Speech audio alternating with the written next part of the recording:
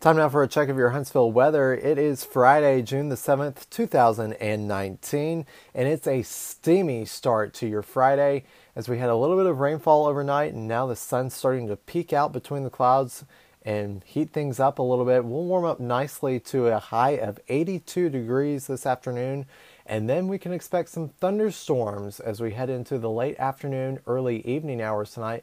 About a 90% chance of those thunderstorms across the North Alabama area. I'm meteorologist Aaron Ayers with your Huntsville weather. Time now for an Alabama weather roundup. As of 11 a.m. Central Daylight Time, it was partly sunny in Huntsville with a temperature of 79 degrees.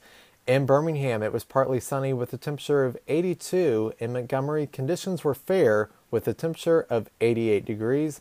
And in Mobile, it was partly sunny with a temperature of 79 degrees. This has been an Alabama Weather Roundup. I'm meteorologist Aaron Ayers.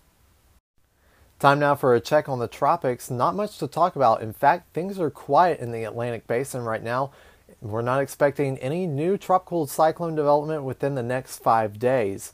Hurricane season began on June 1st and runs through November 30th and peaks for the Atlantic Basin in mid-August.